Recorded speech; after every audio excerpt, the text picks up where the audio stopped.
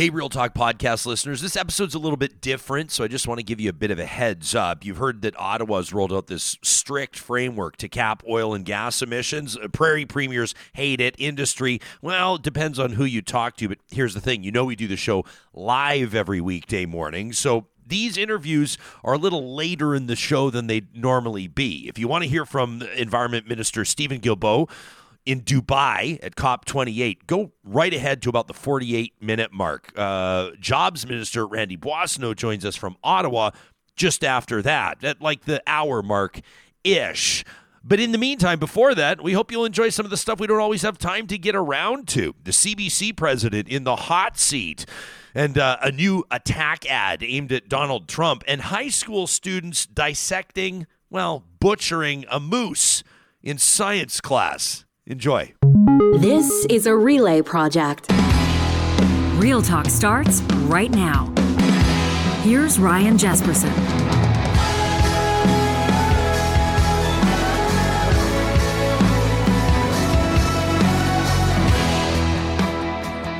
Big show today. Big show today, everybody. Thanks for joining us. We're going to go live. It's huge today. We're going to go live to Dubai. Canada's Environment Minister of Environment and Climate Change, the Honourable Stephen Guilbeault, will join us. We're going to ask him what he makes of Alberta's delegation there, see if the two are playing nice, the federal and provincial delegations. I'm going to ask him why Alberta wasn't invited this time, by the way. Under Premier Rachel Notley back in 2016 Paris, right? Alberta was invited and sent a delegation of about a dozen on the federal dime. Not this time. We'll ask why. Plus, you may have seen, depending on when you're listening to this during the day, if you're catching this in the afternoon or into the evening, you've probably heard about this new framework. The feds just this morning unveiling a framework to cap oil and gas emissions at just about 40%, 35 to 38% below 2019 levels. So obviously a huge initiative on greenhouse gas reductions, on emission reductions. We'll talk to Minister Randy Boissonnault about that. And we're going to follow up on some of the other stories that we're covering. Before we go any further, though, I want to ask you, and I want to remind you, have you yet signed up or registered for the Real Talk Pond Hockey Classic? It's coming up the first weekend in February of 2024, and you're going to go, Jespo, that is ages away from now, Saturday, February 3rd. But as we know, John, if you don't punch it in your calendar and make a plan now, you're going to miss out. Before you know it, it's going to be sold out and you're not going to be there. You go to the events link at ryanjesperson.com. You click on Pond Hockey. We'll put it in the show notes as well. And that's where you can click to register as a team, a volunteer, or a sponsor. We're doing this in partnership with the Canadian Progress Club. We're so proud to align our efforts with theirs. You know, they've raised almost $1.5 million since they started doing this thing. And it all goes to great charities like Uncles and Aunts at Large and Kids Sport. The Pond Hockey Classic, an annual tradition hosted by us in the beautiful city of St. Albert. You know, picture like burgers and beers, bonfires everywhere. We don't want to flex too much, but we got Zambonis out there, so the caliber of the ice is top notch, and of course it's a whole bunch of fun. You can have a team between 4 and 6 skaters. It's capped at 24 teams, so it's a limited opportunity, but registration's wide open right now for the Real Talk Pond Hockey Classic. Check out the events link again at ryanjesperson.com.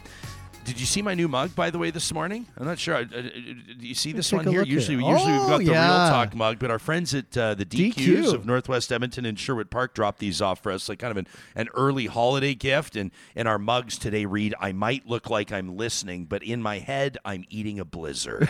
I love that. I love it. Feels appropriate for this time of year, so we wanted to give them a shout out.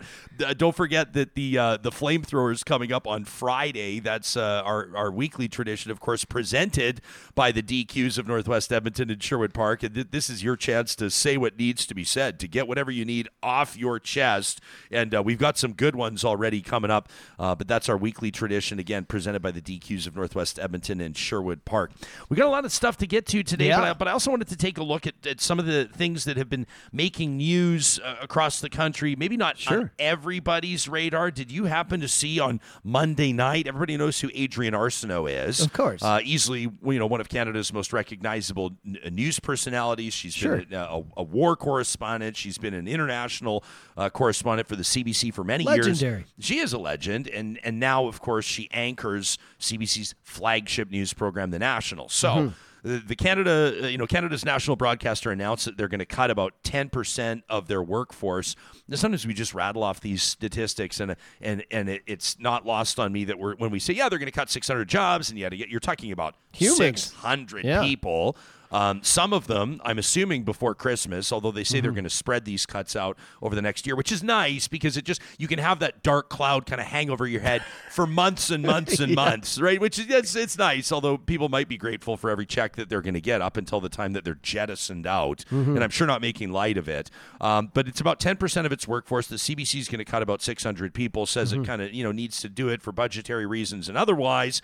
And the CBC's president, Catherine Tate, makes herself available for an interview on The National. And, what happened during this interview, I think surprised everybody. It seemed as though either the president of the CBC thought that she was going to get a cakewalk from Adrian, who, of course, is in a sense, number one, has a job to do, but number two is also speaking for her colleagues, right? Like she has the one chance, the guy that's running the studio camera, at the studio in Hamilton doesn't have a chance to look the president of the national broadcaster in the eye and ask her a question, but Ms. Arsenault does. And so she wants to know, if you're cutting 600 jobs, what's going to happen with all of the people at the top of the food chain? And here's how the exchange went on Monday night. I'm just curious about something. I'm going to presume no bonuses this year. I mean, the Canadian Taxpayer Federation said a Freedom of Information request showed 16 million were paid in bonuses in 2022. Can we establish that is not happening this year? It's too early to say where we are for this year. We'll be looking at that like we do all our line items in the coming months. So there's a chance bonuses could still happen at a time when jobs are being cut? I'm not going to comment on something that hasn't been discussed at this point, so. Oh, sounds like they're getting their bonuses. And so I thought that, good on Adrian for asking the question. It's a question, obviously, that should be asked. $16 million in bonuses paid out last year to top executives. You wonder if 600 jobs, I don't know what the average income is there. We don't know sort of the level of who we're talking about, but even at an entry level, let's say in broadcasting these days, let's say the lowest at an entry level salary, my guess is the lowest that somebody's going to make working for the CBC is around $55K probably. Yeah, I would say 55, maybe even a bit lower. And then you've got probably a bunch of people that are working in the 65 to 75,000 range. And then you've got a few that would be above that. Maybe you've got some anchors or people that have tenure. Of course, a lot of these would be union employees. Most of them would be, et cetera, et cetera. So you go 16 million divided by how many jobs at a salary of about 60,000. That's a lot of jobs. Yeah. That's a lot of jobs that you could keep. And it just seemed like she either wasn't prepared for the question or it just, frankly, she doesn't think that it matters that much, that's not as big of a deal. But in the era of big executive bonuses amid sweeping job cuts, I'm not surprised that a lot of people are talking about this right now. Tasha Karadan, who was on our show, you remember just a short while ago? Sure. The conservative commentator and author. She was one of the founders back in the day of that Center Ice Canadians movement, where they were maybe exploring the idea of a new conservative party or a new mainstream middle of the road party. Tasha's since pulled her involvement in that, but she writes in the National Post this week, she says, as Monday night proved, and she's talking about Catherine Tate's interview with Adrian Arsenault. She says the CBC simply isn't smart. She said, asked whether there'd be another $16 million in executive bonuses this year, like in 2022. She replied, we'll be looking at that, but I'm not going to comment on something that hasn't been discussed at this point, as you just heard right here on Real Talk. Writes Tasha, a person with empathy, or at the very least a good communication strategy, would have said, I certainly won't be taking one, and we will be prioritizing jobs and services, not bonuses. And then here's the rub, and here's the point that Tasha makes quite effectively. She says, with an attitude like Tate's, like the president, it becomes far easier for politicians like Pierre Poilievre to call for the entire enterprise, like CBC, to be scrapped. She says, and for a lot more Canadians to agree with him. Yeah, so this is an interesting story that we've been keeping an eye on. 16 million, that's crazy. And with the CBC, are there stockholders as well? Are there investors? It's the public trust, yeah, okay. right? So I was going to say maybe but it doesn't turn a profit. And, yeah. And sometimes it's difficult. I feel like we need to off of these caveats because we have good friends that work for the CBC, colleagues of both you and I that we've known for many years that do great work. Yeah. This was the same sort of a situation that we found ourselves in when there was some of that reporting about the email that had reportedly gone from, at the beginning, the Premier of Alberta to the Crown prosecutors, and then it turned out that there wasn't an email, or at least nobody could provide it. Nobody could produce it. And the CBC ended up having to walk back that story. And here we are talking about this. And what really sucks about this is, number one, you got to talk about it. It's relevant. And number two, it involves people that we know. And that's difficult because you know that these are people that are showing up working hard every single day. When you start talking bigger picture about, does the CBC have justifiable reason to continue to receive hundreds of millions of dollars in subsidies, or some people might call it investment from the federal government, costs about $33 a year per Canadian. That's about what the CBC costs. So it's like 10 cents a day for every Canadian. That's about what it costs. I think not that helps that bad. People understand it. So it's not like, Canadian families are each shelling out, $4,000 for the CBC. But at the same time, it's not nothing. And when you get people, typically populist, typically conservative politicians talking about defunding the CBC, stories like this don't do the broadcaster any favors. Not at all. And it's just hearing you talk about that too. You remember back in the day, like, I can't imagine an anchor on the news making less than $70,000 a year with all the work they do. But with the CBC, I get it. But remember, it started coming out back in the day. I think it was her name, Nancy Lee. She was the head of CBC. I hope I got the name right. Head of CBC Sports. And this was back when Don Cherry was still doing Coach's Corner. It was back when Ron McLean was. Ron's still. I just think Ron is a Canadian treasure, and Ron's incredible. So do I. But basically, the CBC was looking at, and this was when like Sportsnet had got the rights, and there was a lot of turnover and transition. Remember, TSN had bought the rights for the song for the dun dun dun dun, which they still own. They paid the family like more than $1 million, the family of the composer of that song, and so everything was in flux and everything was changing. And I guess at that point, the CBC figured, or at least Hockey Night in Canada as an entity figured, they didn't need Ron McLean anymore. Yeah. And so he was happy to go down to the States, and he was going to field an offer, probably closer to $1 million annually. And Canadians were outraged. Canadians were outraged that the CBC was not renewing, that Hockey Night in Canada was not renewing Ron McLean's contract. Yeah. And at that point, the numbers started to come out. Because I think that they thought by talking about what Ron was making, which at that time was around $450,000 annually, maybe they thought that the public sympathy would be on the broadcaster's side. And then people found out that Don Cherry was making like $700 from the broadcaster, and then people couldn't believe it. That Ron was making less than Don, and that Don was sticking around, and Ron was going to be gone. And you remember that? Yeah, it was crazy. It was a wild time. $700,000 was a lot of money back then. Well, still is a lot of money right now. It's crazy, but this is the story right now. Media shrinking. I don't know if you saw, but Yahoo Sports Canada just kaput at the start of the week. No, I didn't even see that. A bunch of people on Twitter are like, we're out. So I mean, whole parts of industries are just saying, hey, we can do this easier. We can do it online. We can get AI to... No, I'm just kidding. But you know what I mean? They're finding more and more ways to cut human beings from their jobs. And it just... When I hear that, $16 million, I just... It sends a shiver up my spine because those people are still getting their money. And like you said, right around Christmas too. Yeah. Because normally these things come...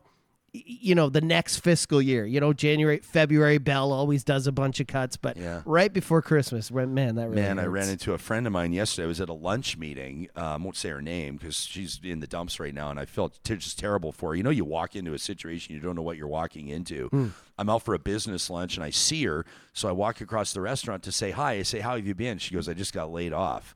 And I go, oh, man. She goes, yeah, my girlfriend's here. She's going to meet me. We're going to grab some lunch, have a bottle of wine. I said, you do what you need to do. But, she's laid off. She's a single mom. I mean, she will land on her feet. I tried to not be like the keep your chin up guy, but she will. And she's smart and she's talented and she's got a lot of experience in her industry in hospitality. But man, she just looked at me and she's a single mom and she goes laid off 3 weeks before Christmas. It's just insane and just brutal. Every day I have gratitude for this show and I know things happen to both you and me, but like I keep saying this every time someone says, "Hey, do you miss radio? Do you miss being in big media?" No, I think we got out at just the right time. Yeah. It's a very scary landscape. Yeah, and right now. and it's tough for the young professionals that are coming up right now. What's your ambition to want to be involved? Well, and I think that's why more of them reach out to us for interest on practicums and things like that, because we really, the audience, you prove this every single day to us, which is amazing, and that is that there will always be an audience for talk. There will always be a desire. There will always be a need for community, for commentary, for gathering. There will always be, a demand for a platform that people can step onto and make us think, and right? Like there's always going to be that, but does that always have to be delivered through terrestrial? I mean, does that have to come at you through satellites, or does that have to come at you through the AM dial in your car? I mean, if you bought a car in the last 5 years, you probably don't even have an AM dial in your car anymore. So we know that the model of delivery is changing, but the value that a talk show provides in whatever way, shape, or form it's delivered, that will remain. And so that's always my challenge when I talk to like 19 and 20 and 21-year-olds that go, they're sort of looking for insight into how they should plot out the career journey. Number one, what is that old saying? People say that, if you're a believer, if you're a spiritual person, this will apply a little bit more. But you make plans and God laughs. Exactly. You could probably say you make plans and the universe laughs if that makes you feel a little bit more comfortable. But number one, you can't plan it out too much. You got to be open to where the universe will take you. But number two, you just got to recognize the changes in industry, where they're going, and how do you better prepare yourself for that. And that's doable. And it's so much faster now. When people ask me, how do I do this? How do I do that? How do I get into media? All I say to them is put as many tools in your tool belt as you can. Yeah. Be able to do a bit of production. If you want to be on air, make sure you know things behind the scene as well, because things can change. They're changing so much faster these days, Isn't that the truth? That's 100% the truth. Lorraine in our live chat says, we need the CBC, but we need to look at how it operates. Says, I vote for more funding and to eliminate paid ads. Lorraine, that's a really interesting point. Glenna says the CBC is always taking hits. We spend more on a pizza than we do on the CBC, and we have we've lost a lot of Canadian content and field staff over the last 2 decades, and Glenna's not wrong at all. A lot of you are talking about, like this one from Kathy, who kind of speaks for a lot of people in the chat, says it's an odd juxtaposition that the CBC is taxpayer funded, but it also sells advertising in competition with private broadcasters. To be candid, that used to drive us nuts when, ratings would come out and like, I'm not being a prick, this is just a fact. Like I was always on stations where the ratings were higher than the CBC, so it didn't necessarily matter as much. That's just a fact. Yeah. But there were people whose stations were rated lower than where the CBC was landing or where they were delivering, and they'd say like it's a completely unfair advantage. And so there'd be on-air broadcasters, there'd be like people that are hosting shows, and the boss would call them in after the book. They'd call the book was out, the ratings are out, and they'd say, what are we going to do? And they'd say, I don't want to hear you invoke the CBC in this conversation, because it's not the same. It's not the same. They're not playing by the same rules. Now, if you are going to go 100% ad-free, if I remember off the top of my head, and don't quote me, but the CBC brings in, between the CBC and Radio Canada, they bring in approximately $80 million a year in advertising revenue. Okay. But it costs quite a bit more to operate both of those entities. So, I mean, $80 million is not nothing. It's not a lot, though, when you compare it to, it's not. Apps that are making billions and stuff like that.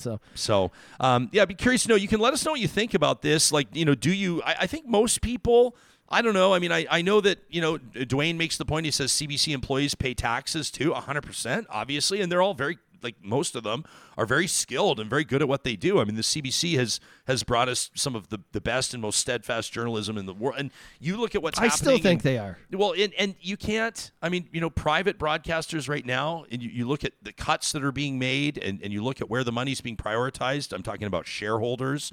And kickbacks and bonuses like we're talking about. You've got to have news outlets and agencies that are willing to send people into war zones. They're going to send people to cover international stories. And if you're always operating on that bottom line business front, like all private broadcasters are doing, you're going to see that coverage disappear. over time, because you 100%. can't necessarily 100% justify, unless it's, this war coverage presented by Expedia, which I'm not trying to be funny about, but like you can't 100% rely on for-profit journalism. 100%. It's not always doable. Yeah. Send us an email to talk@ryanjesperson.com. I don't doubt that there will be some CBC employees that are hearing this that may have insights. If you want to write in, the best thing for you to do, and you can trust us, you can write in from your CBC account, or in some way, you got to be careful too. They might be checking your emails, but prove to us that you are who you say you are. But if you want it to be delivered to this audience anonymously, we do that stuff. As long as we know you are who you say you are, we're happy to make your message anonymous, but deliver it with the credibility that it deserves to be delivered with. And I think that we could further this conversation. I think it's lazy to just have the defund the CBC argument. I always roll my eyes at that just because it plays well in really partisan rooms. But when you actually think about it and think about what you're saying and what that means and what the implications are, maybe some people might change their minds. Really quick, before we go on, I wanted to mention that right now, we've got an opportunity for those of you that are looking for a rewarding and high-paying career, but there's that one thing. There's always been that one thing with you. You don't have a university degree? Guess what? No big deal. You can get started as an insurance professional with Business Career College. We're talking about salaries. In Canada right now, insurance agents are typically starting right around $60,000 annually. They can quickly be up into the six figures, and all you need to do is take an approved course and pass a licensing exam, right? Business Career College offers industry-leading approved courses in life insurance, property and casualty insurance. Plus, their expert instructors are passionate about helping you launch your new career. And right now, there's a great offer exclusively for Real Talkers. You can save 15% on any BCC insurance course, on any of their courses, with the code REALTALK. That's all one word, promo code REALTALK, when you get started today at businesscareercollege.com. Did you see that? Have you seen the Lincoln Project's newest video? This is absolutely amazing. Are you familiar with the Lincoln Project? This was, it's an entity that was basically established to combat Donald Trump. That's basically what happened, like when his career was really coming up. And I think that they formed it before he was elected president. But this is it's a group of basically political operatives, also marketing and advertising executives, people that have really made a big name for themselves and earned obviously an enormous amount of wealth over the years in their careers, and they're directing some of those funds into campaigns essentially against Donald Trump. If you're on Twitter and you don't follow the Lincoln Project, you need to follow them right away. But they've got a new video out, and we've talked, I felt like it was in the interests of fairness, in the interests of editorial integrity. On this show, we call spades spades. And there have been several times on this show where I have questioned the fitness of Joe Biden to seek another term as the American president. And to be clear, if I was voting as an American right now, at this point in history, it would be a no-brainer. I would vote for the Democrats if I was an American voting right now. I'm not going to say I always would have voted Democrat, and I'm not saying I always would. But at this point, there's no way in hell that I would ever cast a vote for Donald Trump. I don't think that would surprise anybody that ever listens to or watches this show. But I have been critical of Joe Biden as the candidate. As one Real Talker said, and I reiterated, I agreed with it 100%, Americans deserve better than a choice between Joe Biden and Donald Trump. So here's the deal. The Lincoln Project recognizes, here's the deal. They recognize that I do think that Biden's age, and this is the most obvious thing I'll say all day, is a bit of a liability. I think so too. And they've put together this little ditty to remind everybody that Donald Trump is not exactly a spring chicken. Check it out. Hey, Donald, we noticed something. More and more people are saying it. You're weak. You seem unsteady. You need help getting around.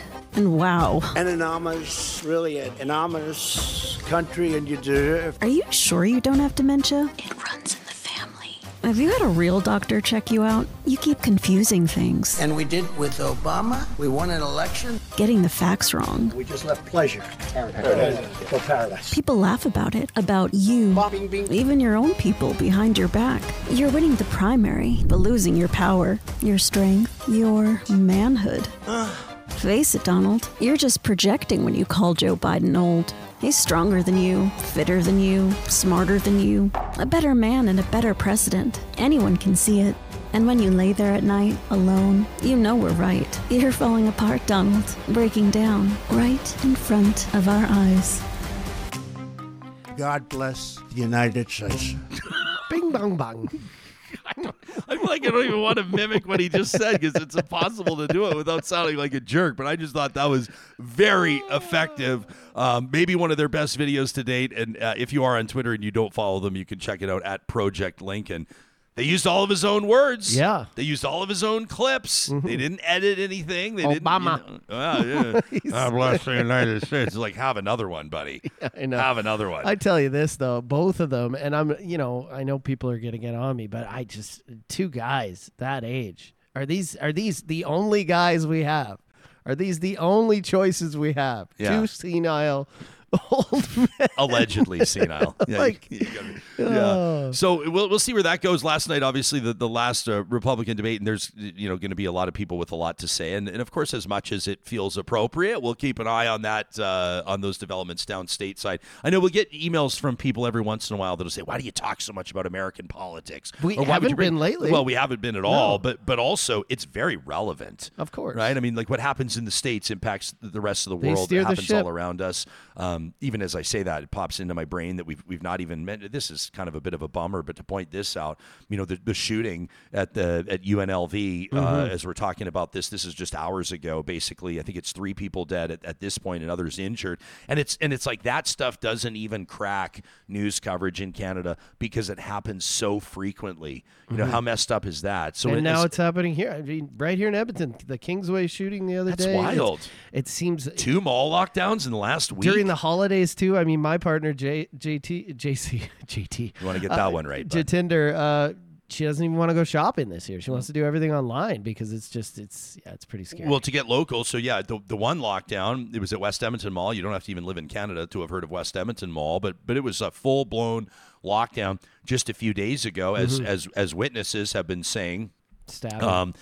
And it all started over an argument, and then a guy pulls a gun. Police confiscate a loaded handgun. I'm sitting there going, who's bringing loaded handguns to go Christmas to the mall? It's like, what on earth is going on here? It's easily the busiest place in the city, and people from all around the world come there to go check it out. And you got people in the mall with loaded handguns. Like, do we get to the point where we're going to need like airport security to get into the malls? I'm not even joking. I don't know. So people can have peace of mind. And this is the second time this year that we've had the full lockdown at the mall? Yeah, maybe at least. 3? Yeah. At least. So we've got Federal Environment Minister of Environment and Climate Change, Stephen Guilbeault, coming up in about 10 minutes. We're going to talk to Randy Boissonnault as well. He's a Liberal cabinet minister out of Alberta, so he'll have an interesting take on the big announcement today as well about emissions reduction. I wanted to get to an email that we've got. We sure appreciate when you're in touch with us on the show, and I don't know if you saw or not, but last week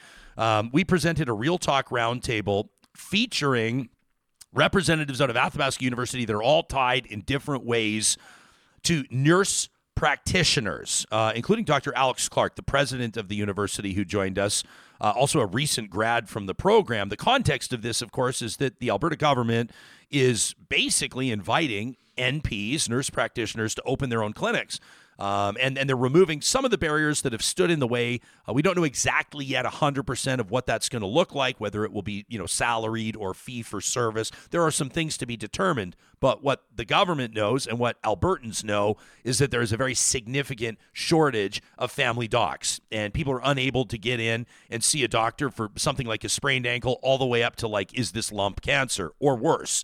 And so the province is looking for solutions. And one of those, they believe, to ease the strain will be nurse practitioners. Not everybody agrees, and we get into that in the roundtable. I encourage you to check it out. This was just under a week ago. This was on November 30th. You can find it in our podcast archive, obviously, or you can find it on YouTube. Well, it prompted a note from Dr. Paul, I should say, who is a happily retired neonatologist, which is awesome. So Dr. Paul was there to welcome the world's youngest citizens to the planet over the course of his career, and he writes in just to say, Jespo, great great show as always on NPs, nurse practitioners. Says your guests hit the big points well in terms of urgent public care needs. He says nurse practitioner training standards, qualifications, clinical collaborations with GPs, with general practitioners like family docs, as well as payment models. He says, as Dr. Clark stated, the data are nearly supportive both from research and clinical practice.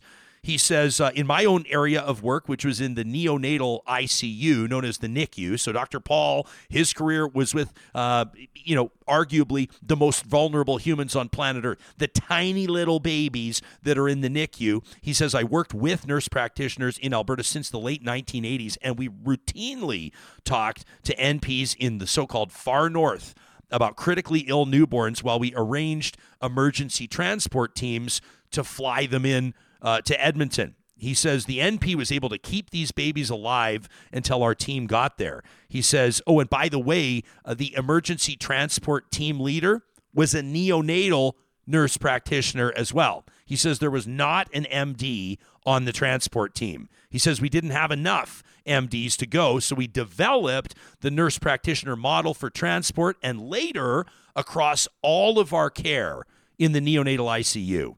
At that point, says Dr. Paul, there were all kinds of critics saying that nurses couldn't do this ICU work independently. We proved 40 years ago that they could. He says, so I want to thank you for opening this conversation up to real talkers. The time for action on this in the broad context of primary care is long overdue. That from Dr. Paul. Really appreciate that and appreciate you taking the time to chime in. We got some notes from some family docs as well. You know, I'm the son of a family doc. I got a ton of respect for family doctors. Some of them were not happy that we hosted that roundtable. They don't believe that this is a move in the right direction. I think to a certain degree, because family docs, I think that, number one, there's maybe a feeling of a little bit of unfairness. Maybe there's, to be honest, you got to be careful invoking this word, but maybe there's a tiny little bit of insecurity as well. And I think that there's also probably the feeling that this is just yet another slap in the face from a government. And if we invoke Jason Kenney, former health minister, Tyler Shandro as well, a conservative government that's had somewhat of a hostile relationship with family doctors and for that matter with nurses as well for a number of years. Yeah. So I'm not surprised at the feedback. We welcome the criticism. Totally cool, totally fair. We want to know where you land on these things. And we'll continue to cover that story as it develops. Do you want to talk about the Moose? We have time. I want to make sure we've got a few minutes here before. Make sure we're ready for the live check-in from Dubai, and I've also got to make sure that I leave some time to talk about these Satsumas in front of us. Oh, we got a bowl of Satsumas in front of us. Thank you, Friesen. We had a special delivery from our friends at Friesen Brothers yesterday, and I'm about to gush over these things. I am about to just like sing these. I don't even know if they're technically oranges. They are. They're Satsuma oranges, but you just call them Satsumas. It's so fun to say. We'll talk about that in just a second. This story out of Alaska is absolutely amazing. So this was just yesterday at Chugiak High School. A science teacher, a high school science teacher, brings in a moose. Now, the moose has been harvested. The moose has been hunted. It's not alive. Brought in the moose for his freshman class, so grade 9 students, to quarter and process the meat. Mm-hmm. So they're basically learning to butcher the moose. And through this preparation, the idea is that students would learn about subsistence living and harvesting techniques. Obviously, a fascinating lesson in biology. Mm-hmm. And the moose actually was harvested with a special permit for educational purposes. So It's not like the teacher didn't draw a hunting tag for a moose as the average hunter would.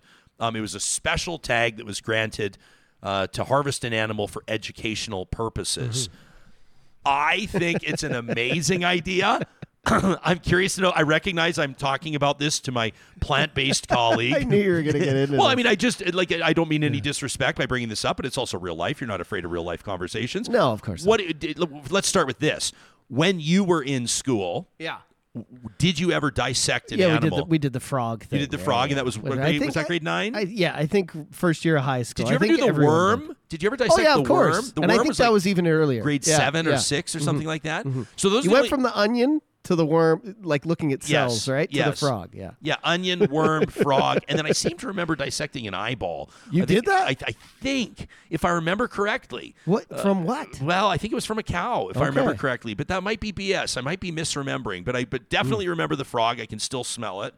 Definitely remember the worm. I thought that was fascinating. A moose is like 1,500 pounds for starters. And look at them. We're talking about dragging it down the hall. In the photo, if you're listening on the podcast, it's just, I guess you just have to imagine a huge fucking moose. Like that's what this is, just laying on the ground. But what do you think about this? I knew you were going to ask me about it, and I think if this happened in a metropolitan area like Toronto or New York City or here in Edmonton or in California, there would be outrage. But we're talking about like location here, Alaska. We know there's communities that are living off the land. So I mean, I think this teacher was giving the kids and the students there what they need, because a lot of them are going to be involved with that right in front of their face. So, I mean, it's not my cup of tea, but I can see, geography wise, why it would make sense in Alaska or none of it or places like that. So I personally love the idea. And I think that and I understand that there may be some students that are not into it. Oh, and that's 100%. Totally fine. They're even there probably is students who were like, fuck no, I'm taking the day off. But we're okay with students opting out of things, right? Yeah, of course. Like we're okay with students, leaving the classroom to participate in daily prayers if they need to. We're okay with students opting out of, I know that some parents, I don't say I disagree with this. I think it's really too bad, but some parents pull their kids out of sex ed. We know that there's kids that don't participate in certain parts of science.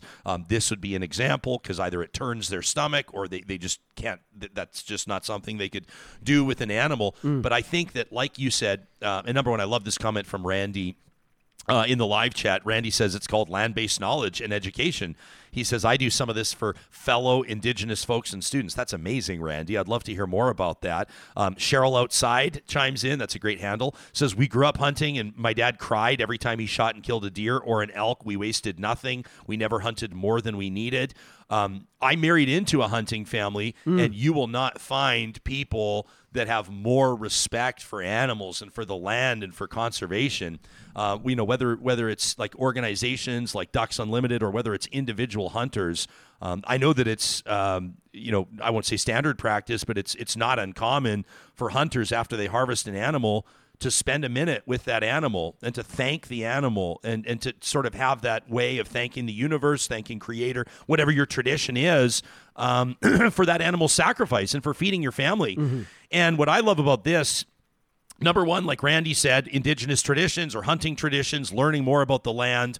Also learning about the biology of it, like getting that close and personal to a moose that will be utilized. They're obviously not throwing it out after this. My understanding is that a lot of the kids were able to take home some of the meat. But also you understand, and it's reiterated, that T-bones don't grow on supermarket shelves. The tenderloins don't materialize out of nowhere. Yeah, we're realists here. But yeah, I think if this took place, maybe if it took place in Texas, I'd be like, oh, come on, you guys don't need to live off the land. But I understood when I saw it, the immediate picture, it rubbed me the wrong way. But look where these people are living. A lot of them are going to be doing this. Right? I do want people to know that I did give you a heads up. We use a tool. Oh, yeah. We use 24 a tool. hours. We use a tool called Slack where we'll send images and videos to Johnny and say we need this for a future show. And I did say, Hixie, heads up. There's a photo coming that may be a little shocking. It's a moose laying in a high school hallway. That's obviously not where it was harvested, I should say. But R.I.P. There you are. R.I.P. to the moose. We're going to be talking to the environment minister coming up in just a second. He'll be checking in live from Dubai. But first, I wanted to tell you, and I guess that this is technically an ad, but this is just me being sincere. The team at Friesen Brothers dropped off these Satsumas yesterday in our studio. These are phenomenal. I got to apologize because the head grocer there who came over, I love him, but I was so busy yesterday and you guys were in the back. I was getting some work done and I was listening to what he said about them. And I said, in my head, I'm like, it's just an orange. Yeah. I got these things home and took a bite into them. No. First of all, they've got the stem on top, so you pull it off. It looks so cool, right? You've got the beautiful leaves here. And this is Dan, by the way, who's their produce manager he's that dropped incredible. these off. And they peel beautifully. And this is like all falls in my family. I love the tradition of giving fruit or gifting produce to You people. get an orange in your stocking. So you right? get like an orange in your stocking, or you're headed to like a Christmas party, Hanukkah party, whatever it is, seasonal party, Kwanzaa party, Festivus party. But and the you want to bring stem, something like it gives you a perfect Oh my starting gosh. window to open it up, and it's so easy. So this thing peels just beautifully, and the taste of it, like, you get, it seems to me like the oranges over the years have just kind of gotten a little bit lousy. And so we were talking to Dan about this.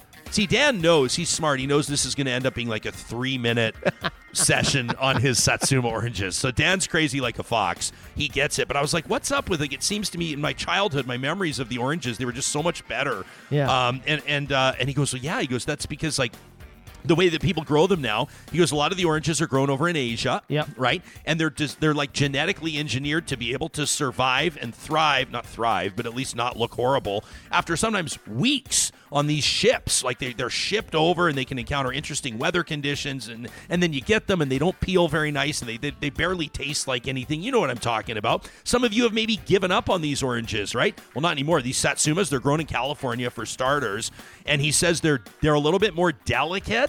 Like it can be difficult. He basically said not every crate that arrives goes out on the shelves, because sometimes he said like rain can be a With real the killer shipping for and them. everything, the With weather, the shipping. humidity, So they're a everything. little more delicate, but all that means is that you can only get them for a limited time. They should pay us $10,000 more for this one. Anyways, But you can only get them for a limited. You can only get them for the month of December. But I should have paid more attention, and I heard you eat one right behind me, and I was like, okay, I'll get to it. So I thank him, and he leaves, and I take this thing home. I broke into one of these as soon as I got home. So good, dude. Oh my, this is the best orange. I'm not lying. This isn't an ad.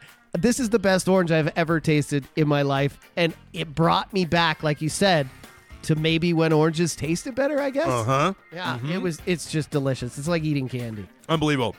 But I'm gonna good for you. I'm going to be crushing this Satsuma for the rest of the show. You want one? Can I toss one over? Yeah, to you, buddy? Here. please. There you go. Satsuma. Hit your mic stand. Not smooth. Not smooth. There's a reason why I never made the baseball team. But the good news is that you've now got a Satsuma to enjoy. Let me tell you real quick that if you go to Friesen.com right now, you can learn a little bit more about where their 16 locations are. Make sure you pick up a box of those Satsumas through the month of December. Are you looking for the perfect Christmas gift, the perfect holiday gift for somebody that has absolutely everything? Do they have a California closet?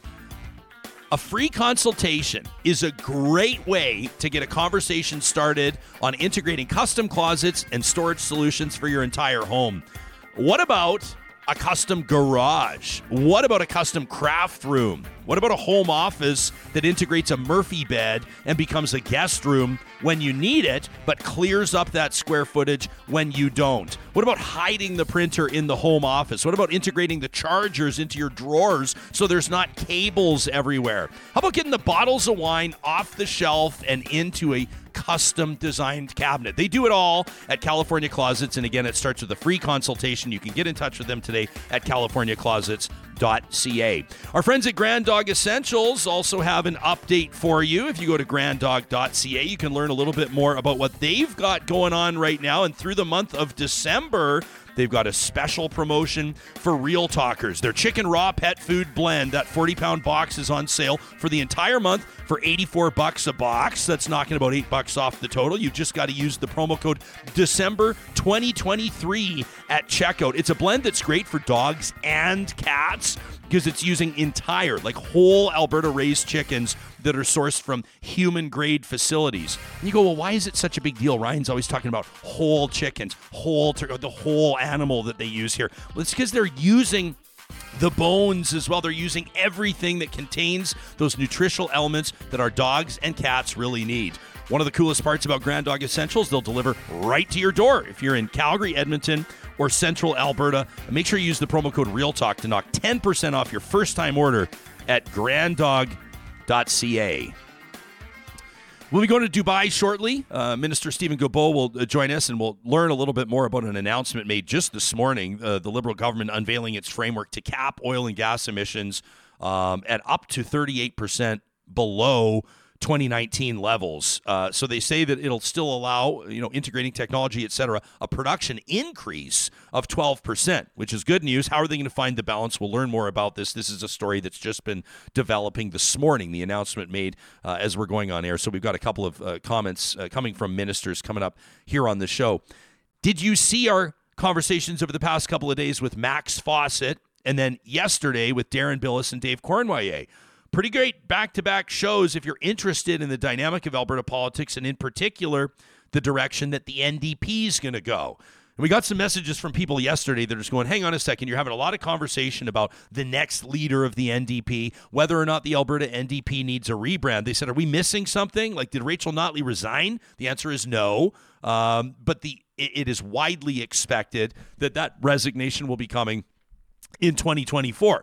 Could it be the spring? Could it be the summer? We don't know. We've got different opinions, even from the guests on our show. Great to have a former cabinet minister in Darren Billis here yesterday. So Dave Cournoyer, you know him, behind daveberta.ca. He's got his annual Best of Alberta Politics survey out, and we encourage you all to fill it out. If you give a rip about Alberta politics, this is always a fun way to participate. You let them know who you think the most effective MLA is, who's the best MLA, who's the best cabinet minister, who's the best opposition member, who's the up-and-coming MLA to watch. He asks what was the biggest issue of 2023 and what was the best political play of 2023. And you can check out our episode that was yesterday. That was our December 6th episode if you want to see or hear our answers to those questions. Although Billis was a little slippery yesterday. He's not too far removed from the legislature. Yeah. And he's got a lot of friends there, obviously, and former colleagues, so I don't think that he wanted to get into it. I don't think he wanted to say who he thought was the best MLA, because obviously he was working with a whole lot of them right up until May when he decided not to seek re-election. He didn't lose the election, but that's what he decided to seek. And so we wanted to encourage you to check out that survey, and Dave's going to be leaving that open for the next week or so. It's going to close on December 10th, as a matter of fact, at 8 p.m. So you've got till Sunday at 8 p.m. to complete that survey, and let us know what you think. I mean, it would be great if you sent us your answers as well. It gives us something to talk about, and of course, we're going to be taking a look at maybe some of the trends that we see. One of the names that came up was Janice Irwin. And this is an interesting email from Brock, who took an issue with that. And I wanted to get into it. Now, there's a lot of praise for Janice on the show yesterday, so I'm not using this segment to crack on her, but this is how that praise landed with one Real Talker. You know her. She's easily one of the most recognizable MLAs down at the Alberta Legislature. She's got a big social media following. She was just named one of Edify's top 40 under 40. I mean, she's got Irwin Nation, basically, a ton of supporters. Well, Brock wrote in to say, I was curious to know why nobody, as far as I can tell, has called out MLA Irwin on cheering in the streets of Alberta after what's been happening with Hamas, 1,400 people killed in Israel. And if you look at some of Irwin's posts, they have been very pro-Palestine. And this has been something that several of you have written into the show about, and up until this point, this isn't something that we've spoken about publicly. Brock wonders, why is it that Ms. Irwin has only started speaking out once Israel responded to what happened to them, but only speaking out in support of Palestine? Says, I know that this is important, he says, because I'm connected, and I know that the Jewish community is very worried about the apathy that they've been seeing from this political party. He's talking about the NDP after October 7th, and the lack of calling out some of the worst anti-Semitism that this country has seen in a century. Brock says, and I really hope, Ryan, that the next time that you're getting NDP members on your show, that there can be questions like that pointed in their direction, because frankly, it's getting a little bit scary about how all of this is being swept under the rug in Canada. He says, and I think that you agree. He says, Janice ruined it for me when she decided to stand in solidarity for Palestine while staying completely silent on October 8th when people were celebrating in the streets what Hamas had done. You know, the weeks of silence from many of the political candidates that you three talked about on your December 6th show. Where was people denouncing folks dressing as Nazis at the University of Calgary? Where was that? He says Calgary has a very well-respected Jewish community that notices these types of things, Ryan. If you had the ability to call out people dressing as Nazis, to not call out the cheering on what happened on October 8th, he says, I know all I need to know about the moral clarity of some of these politicians. Brock says, no, maybe I just don't understand how a party that rightfully calls out hate and bigotry quicker than most other parties would could stay completely silent on this one. But like I said, it's telling me all I need to know. That from Brock, who sent us an email to talk@ryanjesperson.com. We appreciate your perspective. I know not everybody will agree with Brock. That's perfectly fine. That is not the point of this show, to bring everybody onto the same page, but to challenge us and have an opportunity for us to say what needs to be said. We're grateful for the opportunity to go live now to Dubai, where the 28th United Nations Climate Convention is being held. Canada's Federal Minister of Environment and Climate Change, the Honourable Stephen Guilbeault, joining us. Minister, thank you for making time for us. It's well past dinner time in Dubai right now. What's the last day or so looked like for you in your capacity?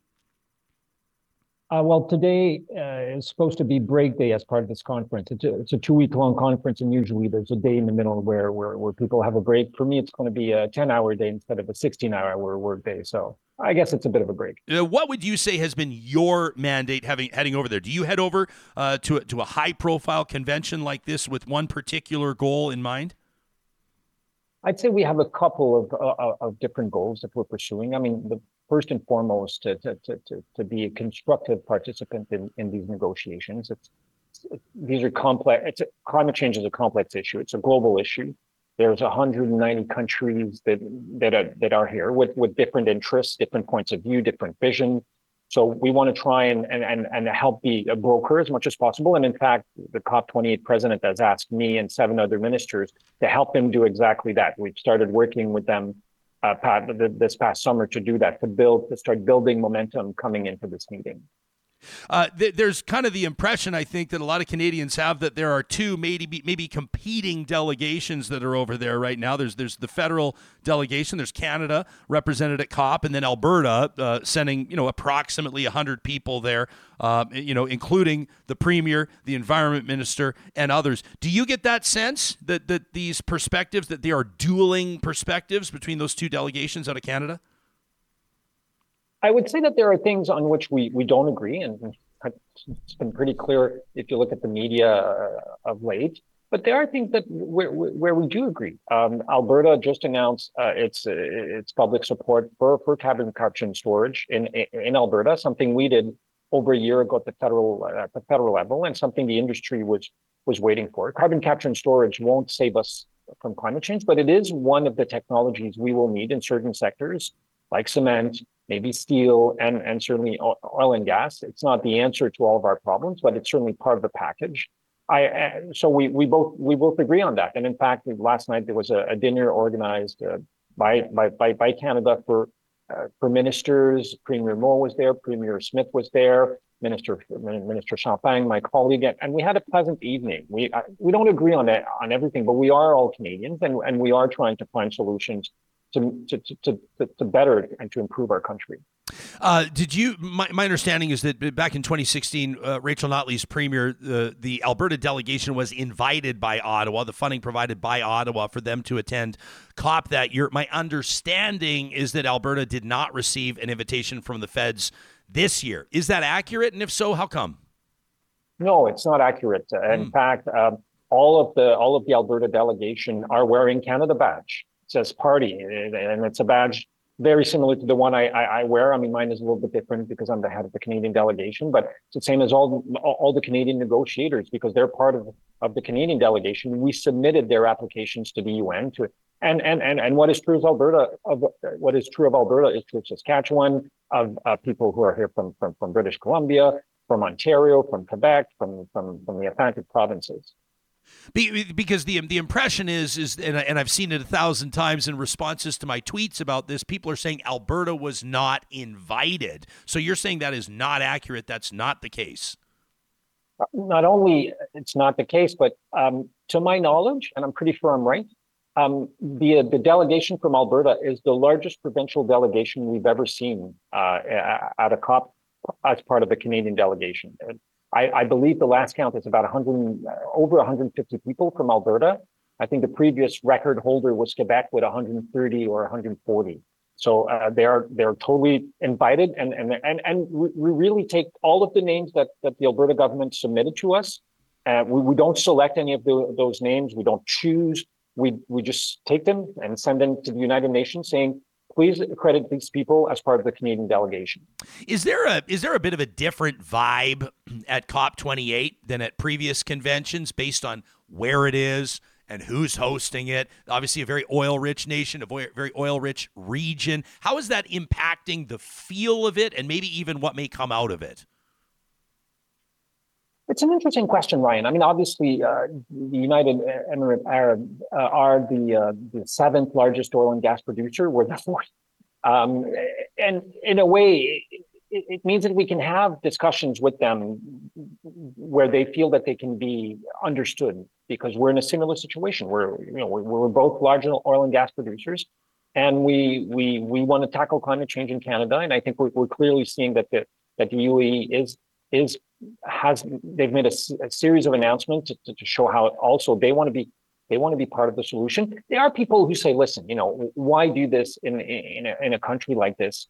The simple answer is that it's the United Nations that decides that. These conferences move from region to region every year, and whichever country in that region says, hey, I want to host this, usually gets it. Sometimes there's election if there's more than one country who wants to host this. But I think the fact that, I mean, the problem of climate change is largely a problem of fossil fuels. And to pretend that we can solve climate change without talking about fossil fuels or talking to fossil fuel producing nations, I don't know how we do that. Like, I really don't. Let's talk about, I mean, obviously a big announcement in Ottawa today, as you're over there representing the country in Dubai, but your government, the federal government, announcing regulatory framework. I'll credit the CBC on this reporting. This has been happening as we've been doing the show. For capping emissions in the oil and gas sector, a national cap and trade system that sets emissions limits without, so they say, restricting production. Proposes to cap 2030 emissions, not too far away, at 35 to 38% below 2019 levels, but also allowing for, so says the framework, a 12% increase in production. Can you lay this out so the average Canadian can understand it? I've got a few questions for you, but what would you tell, or what would you say to the average Canadian about why this is so significant and how this may differ? It sets the bar a little bit lower than previous targets of a 40% reduction. What does the average person need to know?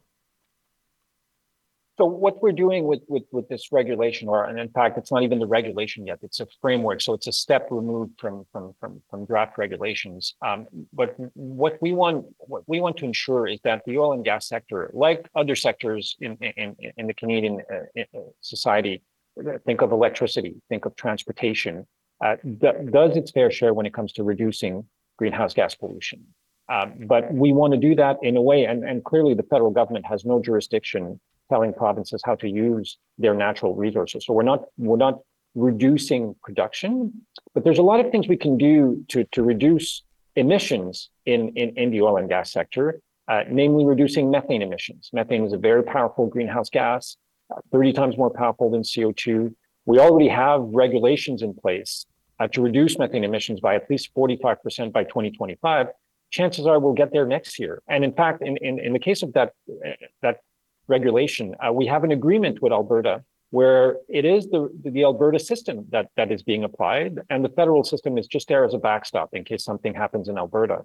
So it's Alberta that is running this regulation. It's not the federal government, and we're certainly happy to continue doing that with Alberta when it comes to the methane. So there are a number of things that can be done to ensure that, regardless of what happens to production, that the pollution levels will continue doing that. And we're doing something very similar with the transportation sector, where 100% of cars sold in Canada by 2035 will have to be zero emission vehicles, so either hydrogen or electric vehicle. We're doing the same thing with the electricity sector, where we will have to be carbon neutral by 2035 in Canada. So it's very consistent with our overall approach.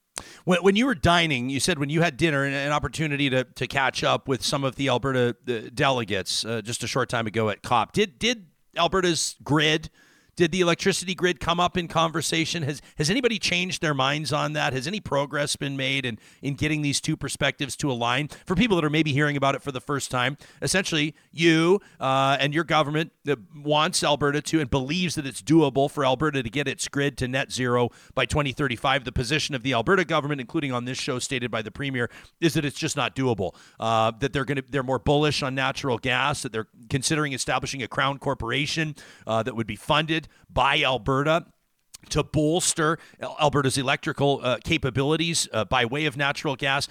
Is there any movement there, or would you describe this as just of a frozen of positions as it has been a month ago? I had a meeting with Minister Schultz 2 days ago, who's also here in Dubai. The clean electricity regulation was one of the things we discussed. I think we still have different views on that, but we've agreed to continue talking about it. And I know that the Premier says that it can't be done, and yet we have two provinces, New Brunswick and Nova Scotia. And in case of Nova Scotia, 60% of the electricity produced today in Nova Scotia is still produced from fossil fuels, from burning of fossil fuels. And they signed an agreement with us that says we will work with the federal government to ensure that our grid by 2035 is carbon neutral. Same thing with New Brunswick, a province that is still very dependent on fossil fuels to produce electricity. So the idea that it can't be done, that flies in the face of that, because we already have provinces who, like Alberta, still use fossil fuels to produce some of their electricity, who say we can do that. And the regulations we propose do not prohibit the use of natural gas post 2035. It will still be allowed. What we're trying to do is to minimize the amount of fossil fuels we will still be using to produce electricity post 2035 in Canada, but we're not eliminating all the gas-fired produced electricity after 2035. With regards to this framework announced today, I'm curious to know, the original target for emissions reduction was about 42%. And now, if all things are considered, and we'll get into this maybe after we talk to you for the audience benefit as we understand it, the facilities manufacturers have an opportunity to offset credits and to purchase credits from other facilities that have lowered their emissions. And that's kind of how this cap and trade thing works. But what matters most to most people, they'll take a look and they'll say the original target was a 42% reduction. About as ambitious as it gets right now is 38%. If everything goes according to plan, again, like you said, this is just the framework. How much of this, how much of the numbers, how much of the ambition of this plan was impacted by those two recent high-profile Supreme Court decisions, the one over energy expansion, essentially jurisdiction, and the other over the plastics ban? I would have to assume that those factored in.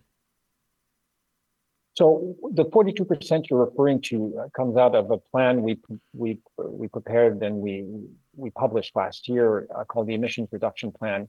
And that 42% was not a target.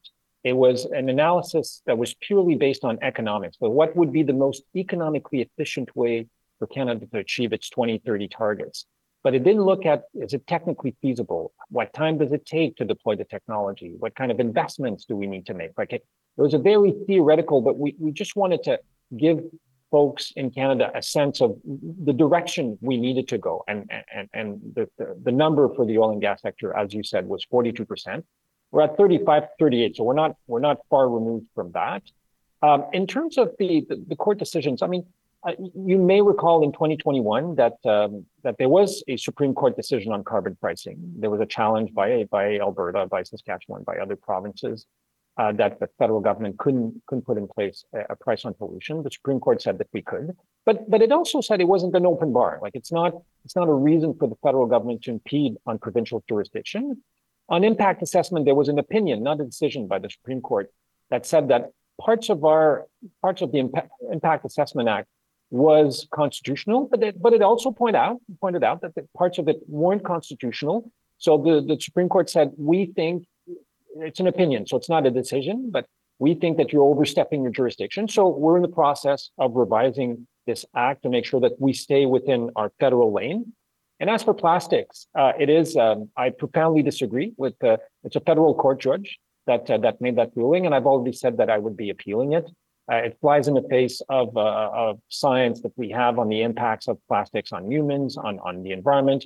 I've had scientists from all over Canada telling me we'll go and testify in front of any judge in the country to present the result of our studies that shows how much plastics is affecting our health. It's affecting our fetus. It's affecting our kids. And we need to do something about it. And Canadians want us to do something about it. Well, it's just like, and I would say that, anybody that's seen the YouTube videos or watched the documentaries knows that there's, a garbage island. There's a plastic island the size of the state of Texas that's floating around in the ocean. And we learn a little bit more about microplastics and how they find their way into our water. And the more that people dig, the more they'll realize that it is undeniable that we have a plastics problem. My understanding of that decision, though, correct me if I'm wrong, was just that the toxic plastics ban was just too sweeping. Like it sort of tried to ban everything.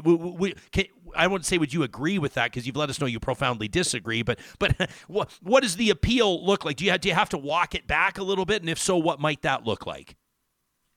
So the ban that we put in place is for 6 single-use plastics.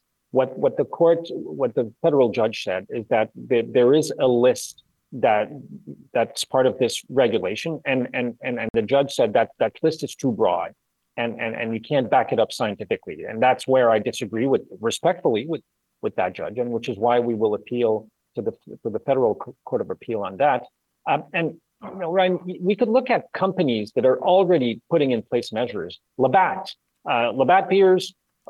They will have overall all of their plants in Canada to eliminate the plastic rings around beer cans, and they will do that 6 months before they had to, as per this piece of regulation. And companies are already moving away from that, and Canadians are moving more and more away from plastics and plastic pollution. So it's happening, but we want to make sure we have a good regulatory framework around that. The Honourable Stephen Guilbeault is Canada's Minister of Environment and Climate Change. He joins us live from COP28 at Dubai. We sure appreciate you taking the time. Thank you, Minister. Thank you very much, Ryan. Always a pleasure. Yeah, you bet. Let us know what you think about that one, Real Talkers. We cover a lot of ground as much as we can, and we expect that we'll probably have Minister Randy Boissonnault joining us from Ottawa momentarily here. He was taking part in that announcement on the cap and trade thing. So, I know we've got a few balls in the air here talking about the plastics ban. I thought, it's interesting to see politicians, in particular on the prairie provinces, celebrating these court decisions or the opinions of the court. And I think on some fronts, it's good news for the provinces. It's good for the economy. It's good for industry. And on the other fronts, like about the plastics ban, and I just want to talk like a real human here. I don't want to talk like I'm sitting around a boardroom or like I'm trying to put together some sort of a doctoral thesis. But I do think that, we need to be reasonable as we transition some of these things. We need to be smart about policy. The average person is going to encounter these policies at the grocery store, for example, when they need a bag and then the bag's 15 cents, or they're picking up the biscotti from their favorite coffee drive-through and they get charged 15 cents for a bag, whatever it is. Sometimes these prompts help us to adjust our behavior, and sometimes our behavior needs to be adjusted. I think of kids and adults starting to wear bike helmets. I think of us wearing seat belts. I think of us, having policies invoked that sort of allow us to understand how we can better protect ourselves. It's impossible to ignore the plastic problem. That was one of the ones that I kind of said, I understand what the court is saying on this. I understand why. I mean, you look at this Dow Chemical announcement in Alberta. We were talking about this earlier this week. almost $12 billion invested into this plant. It's great news for employment. It's great news for industry. It's great news for the tax base where that facility is going to be built and where it's going to operate. One of the main things that's going to come out of there, and by the way, it's a net zero facility, which is super cool, net zero, but it will be manufacturing plastics. And we need plastics. Like, we use plastics in a lot of things as human beings. Plastic has been a huge part of innovation, but that doesn't also mean that we don't have an addiction to it, that we don't have a problem, right? And so you get people that'll get all pissed off at the paper straws. I'm one of them. Paper straws disintegrate. They're lousy. I can't believe that we can't do better on that. But at the same time, that doesn't mean that I'm pro-plastic straw. It doesn't mean that I want to see more and more single-use plastic manufactured, right? And I think people are starting to realize how they're interconnected. Like carbon, oil and gas, plastics made from, petroleum products. I mean, just when you mentioned it, I just pulled this up. I mean, that patch in the ocean now, bigger than twice the size of Texas. I mean, but we don't see it, right? It's not in our face every day. It's not in the river as we're crossing the bridge on the way to work in downtown Edmonton. If it was staring you in the face. If you see pictures of this, I would, everyone today, just go Google, the Great Pacific Garbage Patch. It is a monstrosity. It's so disheartening. It is just, it's the worst thing you're ever going to see in terms of the environment. And this is all from microplastics and other things that don't break down over time, that are just coming together and they stay there. Not forever, but basically. Basically. Aket on our live chat makes a good point, says, I think it's pretty funny that the move away from plastic or, single-use plastic, let's say, plastic bags, means that plastic grocery bags are being replaced with reusable bags, which are made from non-biodegradable synthetic materials, which are also plastics. From Aket. And all I know is that I have a collection of about 200 reusable grocery bags because I always, this is just on me. I don't feel sorry for me, everybody. I just need to be smarter. But I need to throw a few of them in the trunk of my car. Yeah. I have a collection of reusable bags. If anybody needs like 75 of them, I'd be happy to donate them. But I will, and I'm not going to shout them out because they're not our sponsors. But I have seen some grocery chains that are now using, I know one that's using hemp to make their bags. Is that right? So there's all sorts of different ways we can work around this. But again, it's all interconnected. So I'm glad we're discussing all this stuff at COP, and it'll be interesting to see when it's over. Everything that comes out of it. Thanks to the minister for checking in with us. That's a big deal for him to take time out of his day all the way over there, right? Hey, man, live from Dubai, and we're going to go live to Ottawa in just a second. But first, while we're talking about the environment and our footprint and things we can do, can I remind you how proud we are to partner with our friends at Kubi Renewable Energy? If you don't follow them on Instagram yet, make sure you do. Number one, just because they have great content. But number two, I learn something every single time they post. They're on Instagram at Kubi Energy. That's Kuby. They've got a great new video up there talking about what sets them apart from the other installers. Things like clean wiring. You're not going to see cables up on your roof. You walk by your neighbor's I love that. new installation, except for they went with the budget guys that have no business being up there, and it looks like basically that there's an RV, Clark. It looks like Uncle Randy was up there installing the solar. Not Kubi. The way they place the arrays, the way they hide the wires, they use these Solidec junction boxes to ensure that their installations have a sleek and tidy finish. The average solar install is going to pay itself off in just a number of years, in less than 10 years, but there's so many other reasons as well to go green. Oh, and by the way, they're hiring too. You can go to kubyenergy.ca if you're an apprentice, if you have your ticket, if you're an electrician looking for a change of pace and a new opportunity, Kubi would love to talk to you. A big shout out to our friends at Complete Care Restoration. I was so excited to hear how they are BMO certified. They are the only insurance-related restoration company in the province of Alberta. Let me say that again. They are the only company in the province of Alberta that's doing this type of work that has this certification. It's called BMO Climate Smart. And what this means is that they have found a way to recycle the majority of the materials that they're taking out of demolitions. I was talking to Kelly, who's the founder of the company. He tells me that they're recycling an average of 71% of materials they're taking out of homes and businesses that have flooded or been impacted by fire. Can you imagine 71%? And so I go, well, where are the rest of the companies at? What's the average in the industry? He says 0. They typically fill up those big drop boxes that the trucks come and pick up, the big, huge garbage bins, and they just put them into the landfill. Not Complete Care Restoration. If you can believe it, more than 70% of the materials from every job site are recycled. That's just another reason, if disaster ever strikes, to choose Complete Care Restoration. And speaking of companies that we're proud to partner with, I want to remind you that Eden Landscaping, they don't take their winters off. So if you have a project in mind for next summer, now's when you're going to want to get in touch with them. Mike and his team are masters of the design process, which you soon learn as you start to talk to them. A custom landscape builder with more than 20 years of on-the-ground experience in the Metro Edmonton region. They've seen it all. So you may have a real issue with drainage, or maybe your lawn just doesn't grow. Maybe your retaining wall is about to collapse. You need a new one. Maybe you want to run natural gas out to your garage or to your shed or your shop. They do excavation. They do water projects. They do it all. And you can start the conversation to work with them by visiting Eden Landscaping online at landscapeedmonton.ca. Bossino was having a chuckle when you were talking about Uncle Randy on the roof. Well, let's get to it. I wonder where that stacks up on his list of all-time favorite holiday or Christmas movies. The federal tourism minister, he's my MP out of Edmonton Center, Randy Boissonnault. It's nice to see you. Is, in your mind, National Lampoon's Christmas Vacation one of the all-time greats?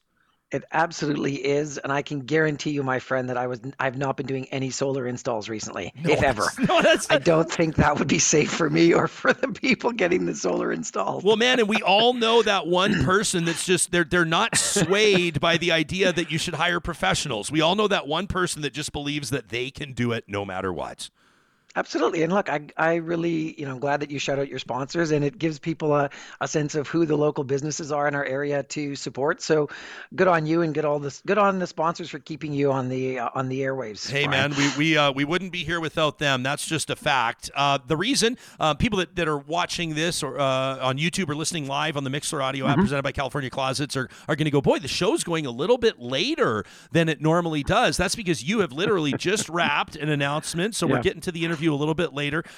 We talked about it to a certain degree with the environment minister, and we want to talk to you because this is your stomping grounds. This is when you're talking about energy, emissions, cap and trade in the province of Alberta. People are going to want to hear from Randy Boissonnault. Talk to us about the announcement today. So, Ryan, thanks for the opportunity to be on the show. Today it's actually a historic day for Alberta, for Canada. We are the fourth largest producer of oil and gas in the world. And we're the first country in the world to say, look, we know where the puck's going.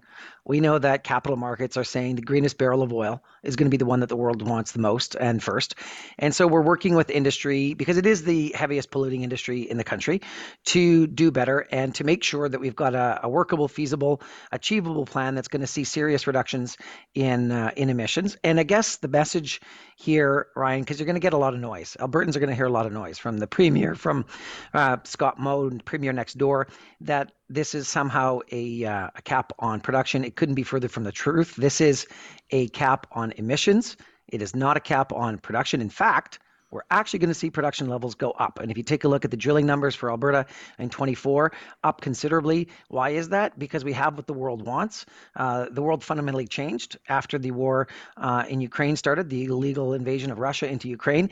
And so whether it's critical minerals, whether it's our oil and gas, whether it's LNG, we need to be able to provide more of that to the world. What we're saying, though, is like you and I lived through the smoke-filled air in September and May long weekend. Like I actually couldn't go outside on the Monday of the September long weekend and May long weekend because the the air quality index was 11 plus. So what is this for? It's to decouple production from emissions.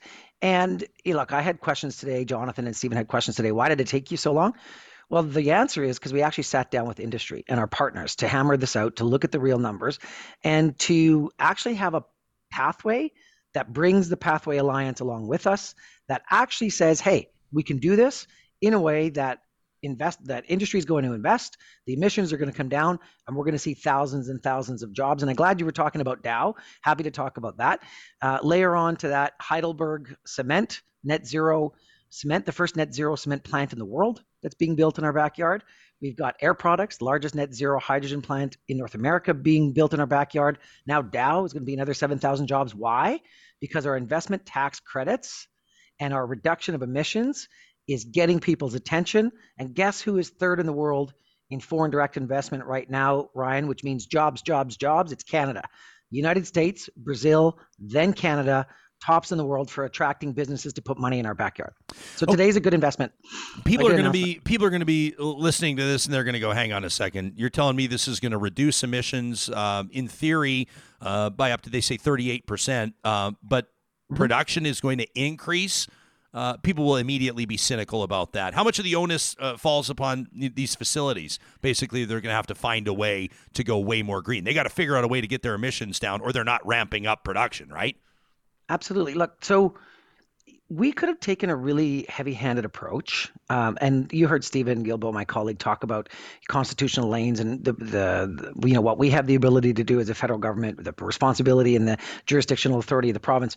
But that would make no sense. We'd be tied up in legal mumbo jumbo for years, sort of like the fight that the Harper government had with Indigenous peoples on trying to get pipe built, which they never got done because they didn't actually bring people around the table. So we've done that. So how are we going to do it? The most innovative sector in our country is not the aerospace sector. It's not the automotive sector. It's the oil and gas sector. And so the smartest engineers and geophysicists and technical people and workers are the people that are going to help get the emissions down and production up, and that's both carbon capture, use, and storage.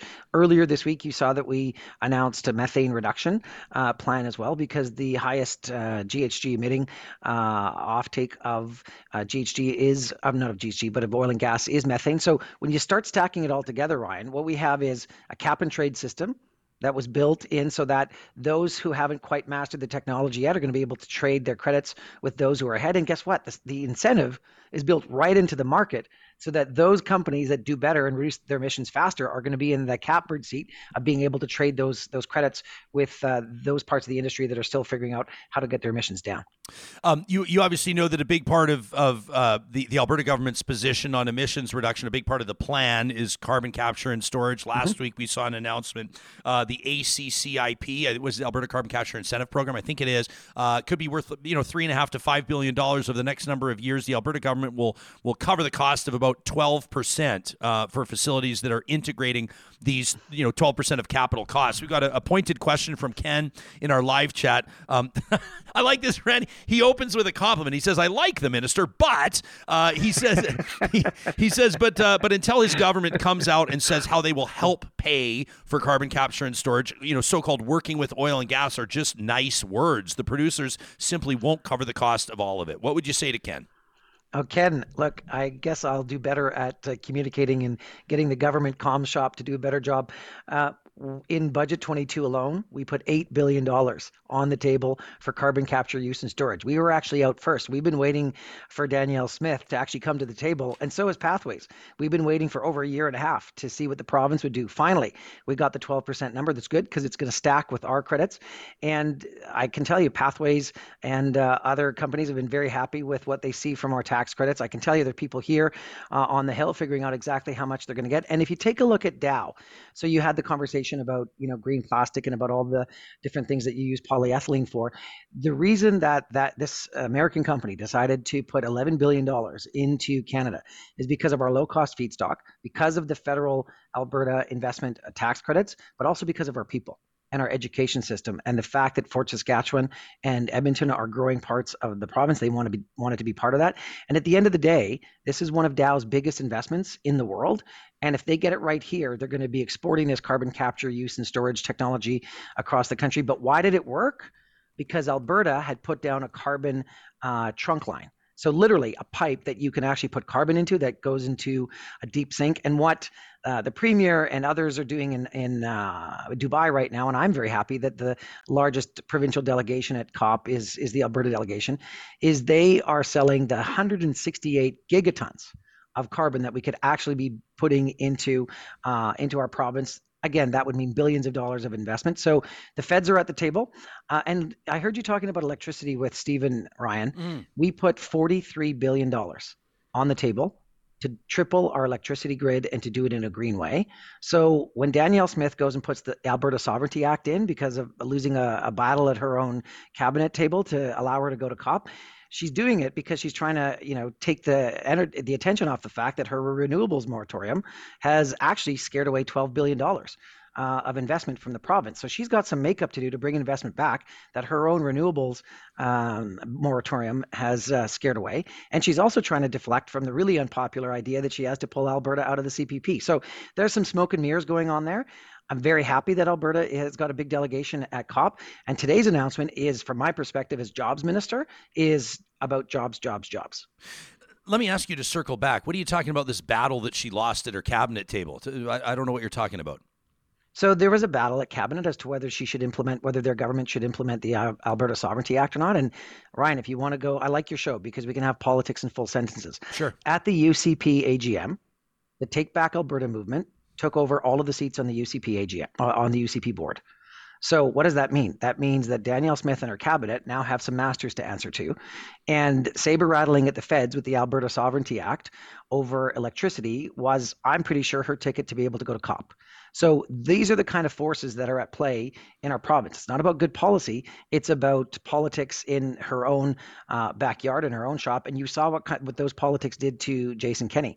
So my job is to make sure that I have common ground with the Premier and her ministers to get work done on behalf of Albertans. Because guess what? Even in COVID, Ryan, even in the middle of COVID, when I was talking to residents, and look, through some of COVID, I wasn't even the MP. What did they want us to work on? They wanted us to work on fighting climate change. And when I'm on the doors now in Inglewood, in Crestwood, in Dovercourt, in Kenora, it's fight climate change. Get us good jobs, but make sure there's a planet for my kids to enjoy. Yeah, I would say like it's interesting. You know, I was talking to Minister Newdorf, and I respect the off-the-record nature of the conversation. It was at a social event, but I said, like, when can we expect to see this report from this moratorium?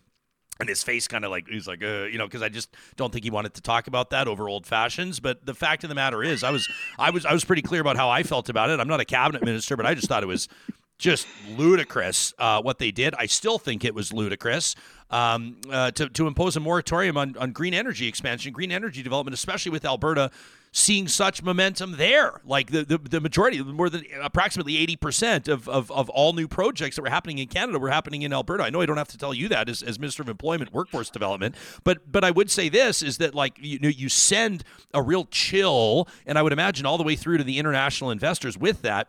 Now, that said, now Alberta's at COP telling its story, and I think that's great. I think that Alberta has a lot to tell.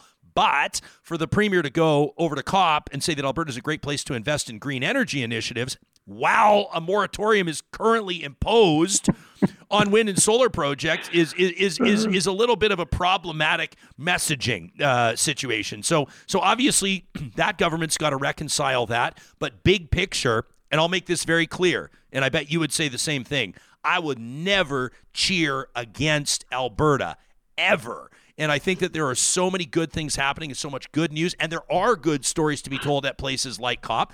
The Dow project is just one of them. And obviously you're sharing a few more with us. So I believe that Alberta does need to be there. Do you have an opinion on that? Everybody's got an opinion on the delegation that Alberta sent over. You know, it's like 100 people. Taxpayers aren't paying for all of it, but some people don't even believe that the Premier should be there in Dubai. So we're a hockey nation. And I watched Gretzky growing up and the guys playing. And Gretzky's great analogy of skating to where the puck's going.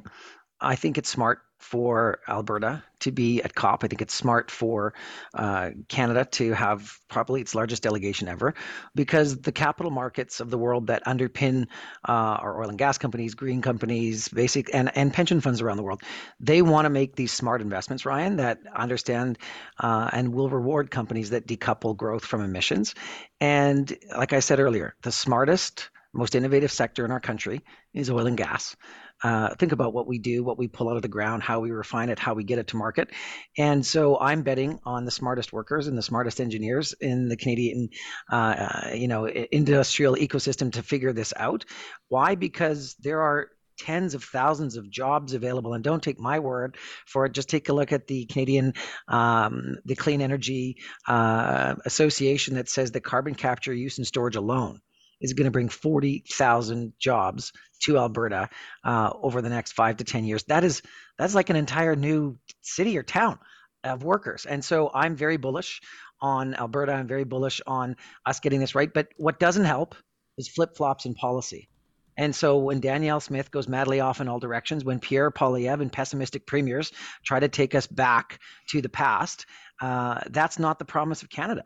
And I can tell you, we are third in the world for foreign direct investment, which is jobs, jobs, jobs. Like, who 3 or 4 years ago was going to say that after the United States and after Brazil, Canada would be the third in the world for attracting money to its shores? And that's what we've done. So whether it's Dow or Heidelberg or Air Products or Stellantis or Northvolt or go across the country, LNG Canada, this is good news. And it's good news for people who just want good paying long-term jobs. Yeah. Randy Boissonnault, Honorable Minister of Employment, Workforce Development and Official Languages. Also, of course, the elected member of Parliament for Edmonton Centre. You know, we had another former MP. We had Lori Hahn in here the other day for our Remembrance Day roundtable, which was interesting. It's like, well, you look at all the, I mean, and we were talking about provincial politics the other day as well, and taking a look at obviously different riding boundaries, but out of Edmonton Centre, certain ridings down in Calgary, there's a lot of high-profile politicians, high-profile politics happening in those ridings. We always want to make sure that those movers and shakers are on this show, and for that reason, we appreciate your availability, Minister. Thanks for doing this today on short notice. My pleasure, Ryan. Anytime. You got it. That's Bye-bye. The Honorable Randy Boissonnault. So a lot of stuff to cover today on the show. We sure appreciate everybody sticking around. We know that went a little bit later than normal. I see some people are going to have to duck out and catch this later because they build their daily routines around Real Talk wrapping at a certain time. That's our live audience. And then, of course, the later audience, you know, the folks that are listening to this on the dog walks and the bike rides and the commutes. We're grateful that you had a chance to hear from those ministers as well on a big news day, both here at home and, of course, abroad internationally as well. That's our show. Coming up tomorrow, this will be our Friday episode of Real Talk. We're going to continue our coverage of COP, and we're going to go in a few different directions. We're going to be talking to 3 Canadians that are there or that were there and have returned home. We're going to have a perspective from a physician, Dr. Joe Vipond. Sharon Morin is going to join us, a wonderful friend of the show who was there as an Indigenous knowledge keeper. And of course, we'll be looking at the live chat for your takes on this. Our email inbox always open as well. Make it a great day.